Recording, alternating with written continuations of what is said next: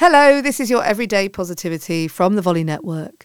I'm Kate Cocker and I'm here to share with you today 3 reasons why going out for a walk or getting outdoors and moving will change your brain.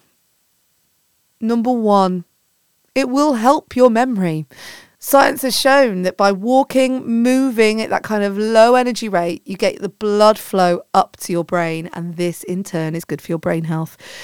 So good oxygen supply, good blood supply to the brain tissue will help your brain be in a good state.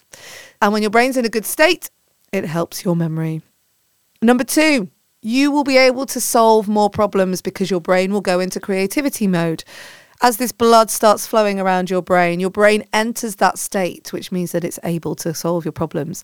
Last week I was in a right twist. I'd got myself into a right twist. It was a Friday afternoon, I think, and I ended up messaging a friend and was like, are you around for a chat? I could do with talking something through, and they couldn't make it. And I went to bed in a right grump. Little did I know that the next morning that when I got up and went for the dog walk, I'd solve all the problems that I'd had.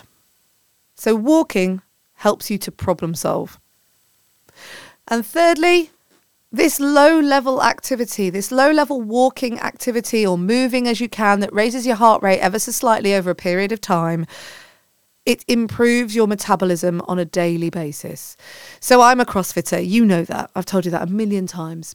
But the weeks that I have to focus on maintaining a decent level of weight or losing some weight or burning some fat are the weeks that I bring my steps up.